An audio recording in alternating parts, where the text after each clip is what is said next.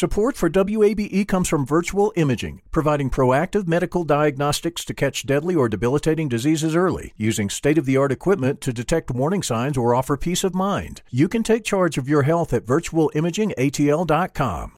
You love free, and at Ameris Bank, so do we. That's why we're proud to offer worry-free, hassle-free Ameris Bank free checking. Manage your money your way with convenient access to digital, mobile, and telephone banking, all with no monthly service fee or minimum balance requirements. At Ameris Bank, we're with you. For more information or to open an account, visit our local bankers in person or online at amerisbank.com/free checking. Other fees such as overdraft fees may apply. Ameris Bank, member FDIC, equal housing lender.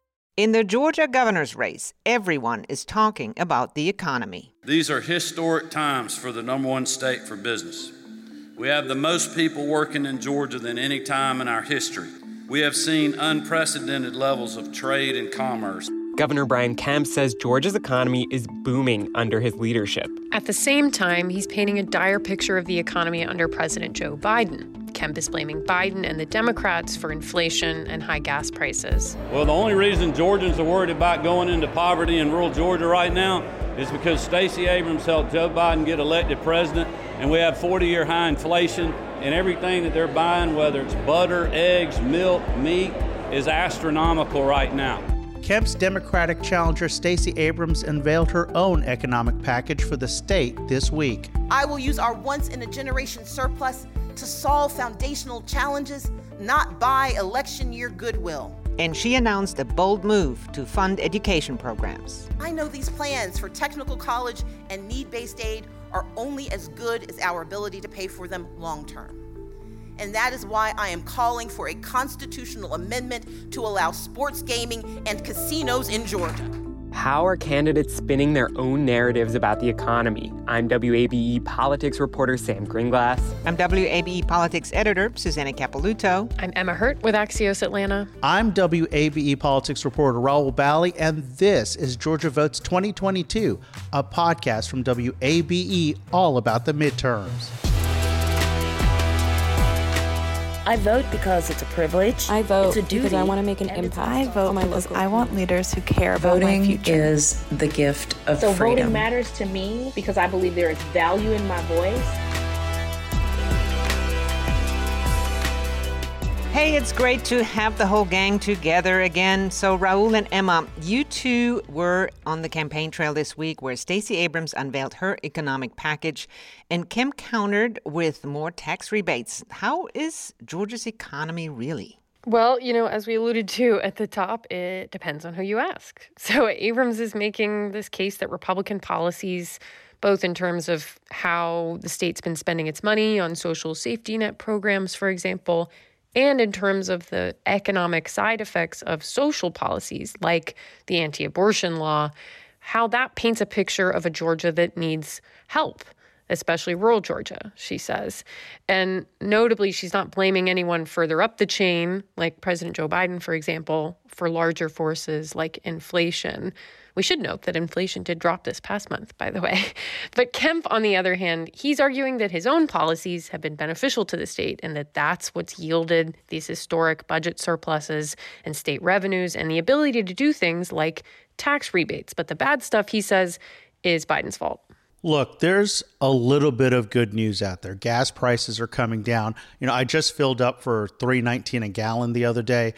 But what my family and other families are paying for their home expenses is still higher, like groceries and stuff. And also a big issue that I'm starting to hear are from my friends who rent their homes and their apartments and how they're getting hit.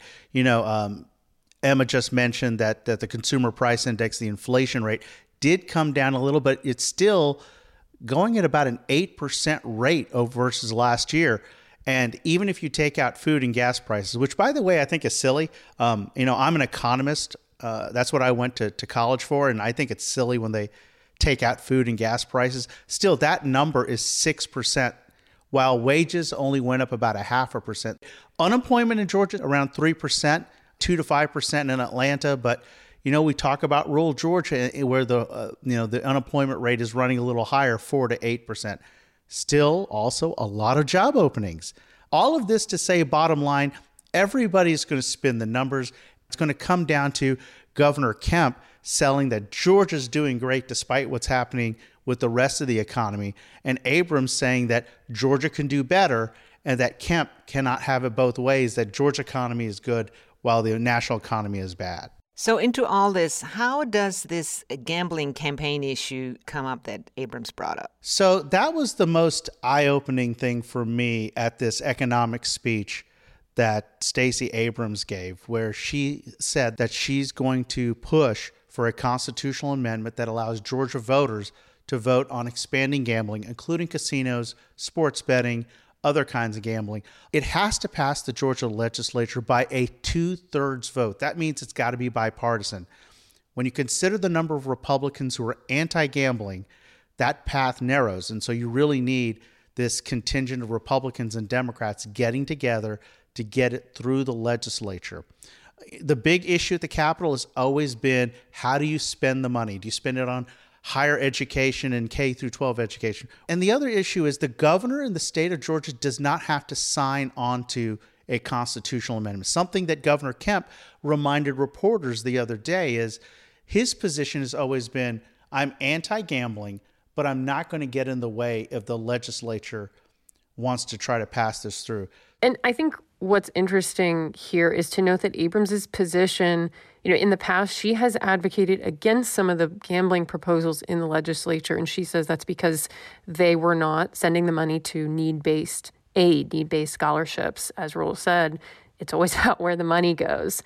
The question is, would a governor putting his or her weight behind this issue change the dynamic for something that, as we know, tons of lobbyists have been paid for years to try to get passed in the legislature, and it's still stalled year after year?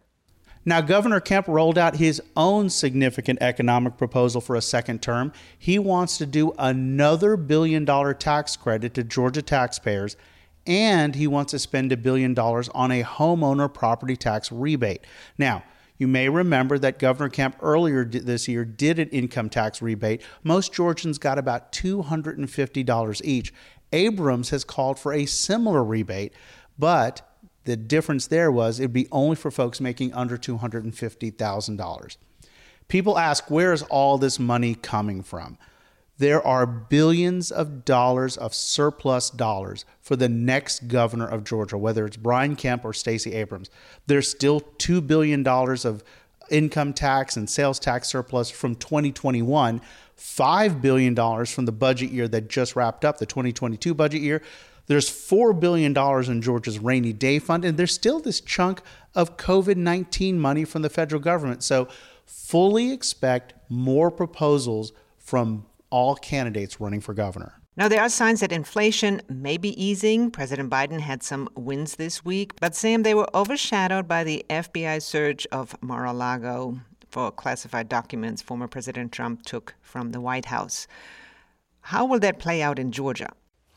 Well, news cycles, they move really fast, as we all know, and now it's going to be up to Democrats to communicate these wins to voters on the campaign trail. It's true that Biden has had a really good couple of weeks after more than a year of bad news that kept his approval ratings in the dumps. Congress is passing a string of legislation, including this really big climate tax and healthcare bill that had been stalled for months and months and months. And many of these are really popular provisions. I mean, climate measures could help motivate progressives. Drug pricing could do the same for older voters. And also, as Raul and Emma mentioned, gas prices are coming down. Inflation seems to be steadying, at least, even though prices are still way higher than they were last year. The question now will be, do these trends continue? And also, can Democrats connect those wins to tangible changes in people's lives? The Medicare drug pricing provision is super popular, but it doesn't take effect for several years from now. And remember how Biden signed that big infrastructure bill? Some polls have found people don't even recall that it passed in the first place. So let's stay a bit on the campaign trail here, though. Herschel Walker's mental health issues from his past were used in an ad this week. Emma, you've been watching this race. This is the first time that we've seen this footage of Herschel Walker's ex-wife outlining past domestic abuse incidents that we've known about this whole time. We've talked about them on the podcast. He wrote a book talking about some of them, but there is really powerful footage of her telling the story of him, for example, holding a gun to her temple. And this is a complicated issue because Walker has talked about this in the context of his mental health, blaming his diagnosis of dissociative identity disorder.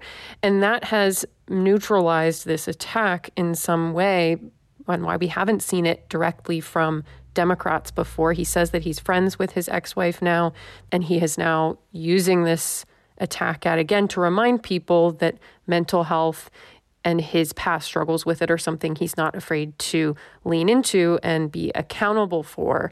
But it is still powerful footage. And obviously this dark money group, the Republican Accountability Project, we don't exactly know who's funding it, but it is very anti-Trump and anti-Trump endorsed candidates, is made a big bet that it might sway some Georgia voters who are on the fence about Walker.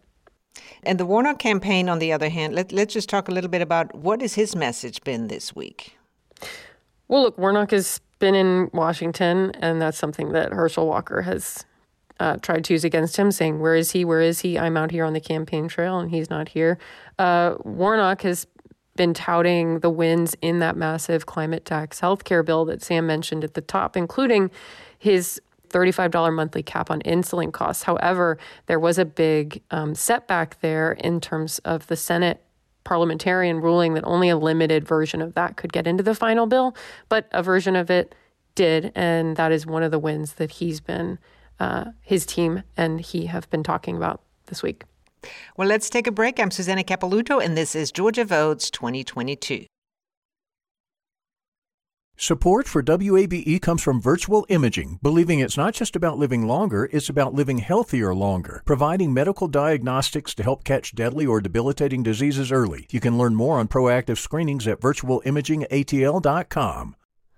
Hi, it's Terry Gross, the host of Fresh Air.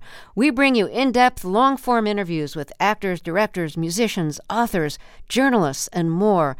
Listen to our Peabody Award-winning Fresh Air podcast from WHYY and NPR. Welcome back to Georgia Votes 2022. Today with the full gang, Emma, Raul, and Sam. There's been what seems like a flurry of hearings in federal and state court, all having to do with the Fulton County special grand jury that's looking into whether former President Trump and his allies tried illegally to influence Georgia's 2020 election outcome.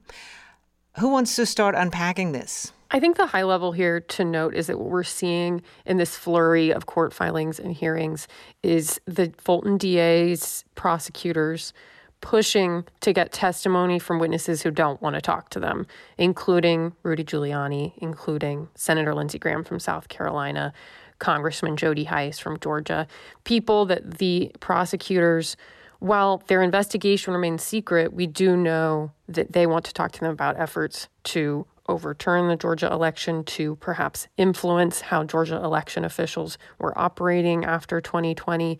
And at every step, lawyers for these people are fighting. And so just this week, lawyers for Lindsey Graham and Rudy Giuliani were arguing their cases. Rudy Giuliani has been ordered to appear. They're working out the logistics of that. And Lindsey Graham, we are still awaiting a ruling from the judge there.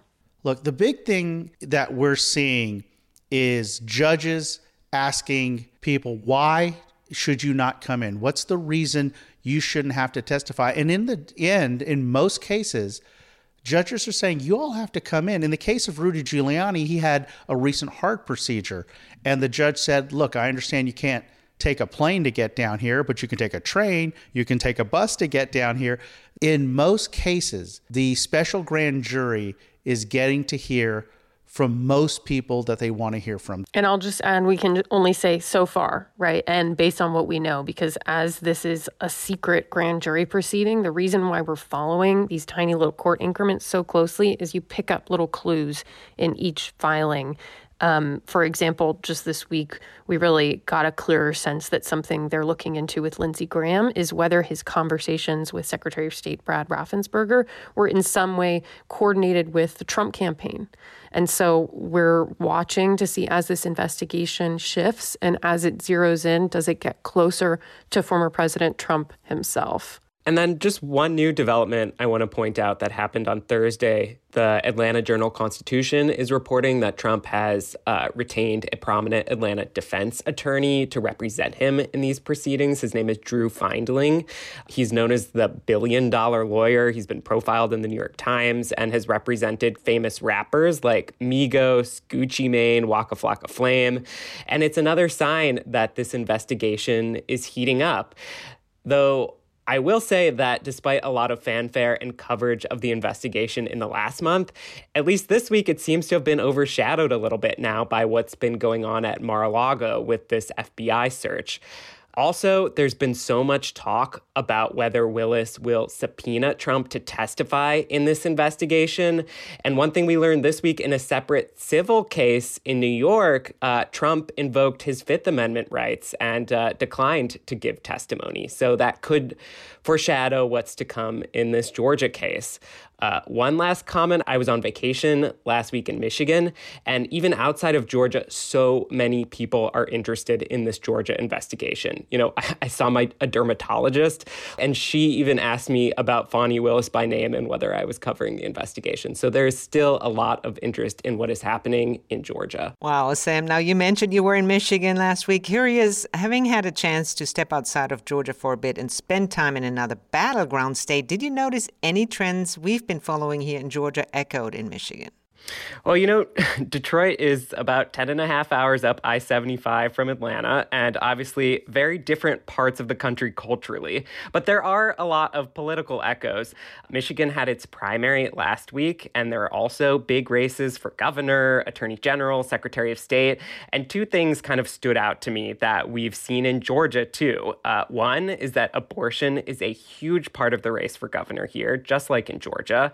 The Democratic incumbent here, Gretchen Whitmer, is painting herself as, you know, a very important check on more restrictive abortion laws being passed or implemented. Almost every tweet from her account is about standing up against restrictive abortion laws. And then the second thing that I noticed, Kemp and Secretary of State Brad Raffensperger overcame this wrath from Trump over refusing to tout his 2020 election lies. But here in Michigan, candidates who have done that have not fared so well. For example, in West Michigan, GOP Congressman Peter Meijer, he voted to impeach Trump. He lost to a primary challenger. The attorney general nominee here is accused of tampering with voting machines, and that's now subject to an investigation. And the Secretary of State nominee has touted election fraud. So a bit of a different dynamic in terms of the Republican primary results, and a reminder that the wins by Kemp and Raffensperger in Georgia really don't fully represent this bigger picture of what's happening in the GOP nationwide. I'm hung up on how you got to Detroit in 10 and a half hours. I flew. That's what the Google Maps says it is. All right, before we go, what will you be watching this coming week?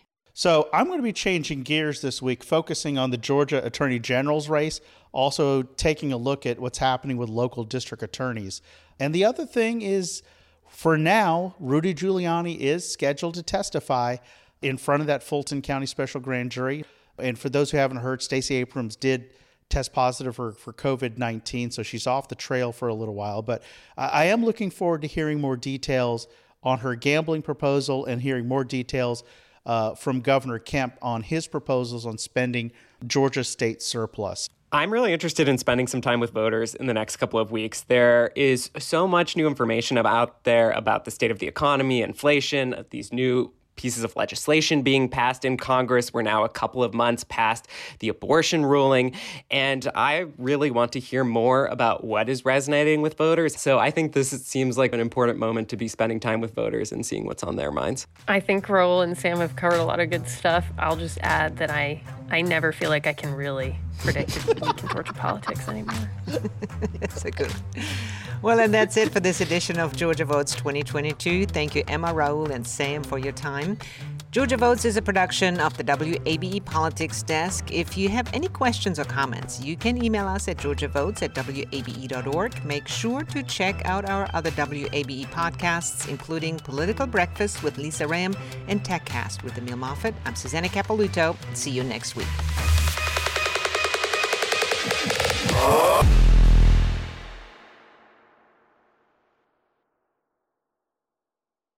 The Gold Dome Scramble podcast is now plugged in, a WABE Politics podcast. New name, same on-the-ground reporting from us, WABE Politics reporters Sam Gringlass and Raul Bally. We'll cover local, state, and national politics as we talk to politicians and voters to break down each week's biggest headlines.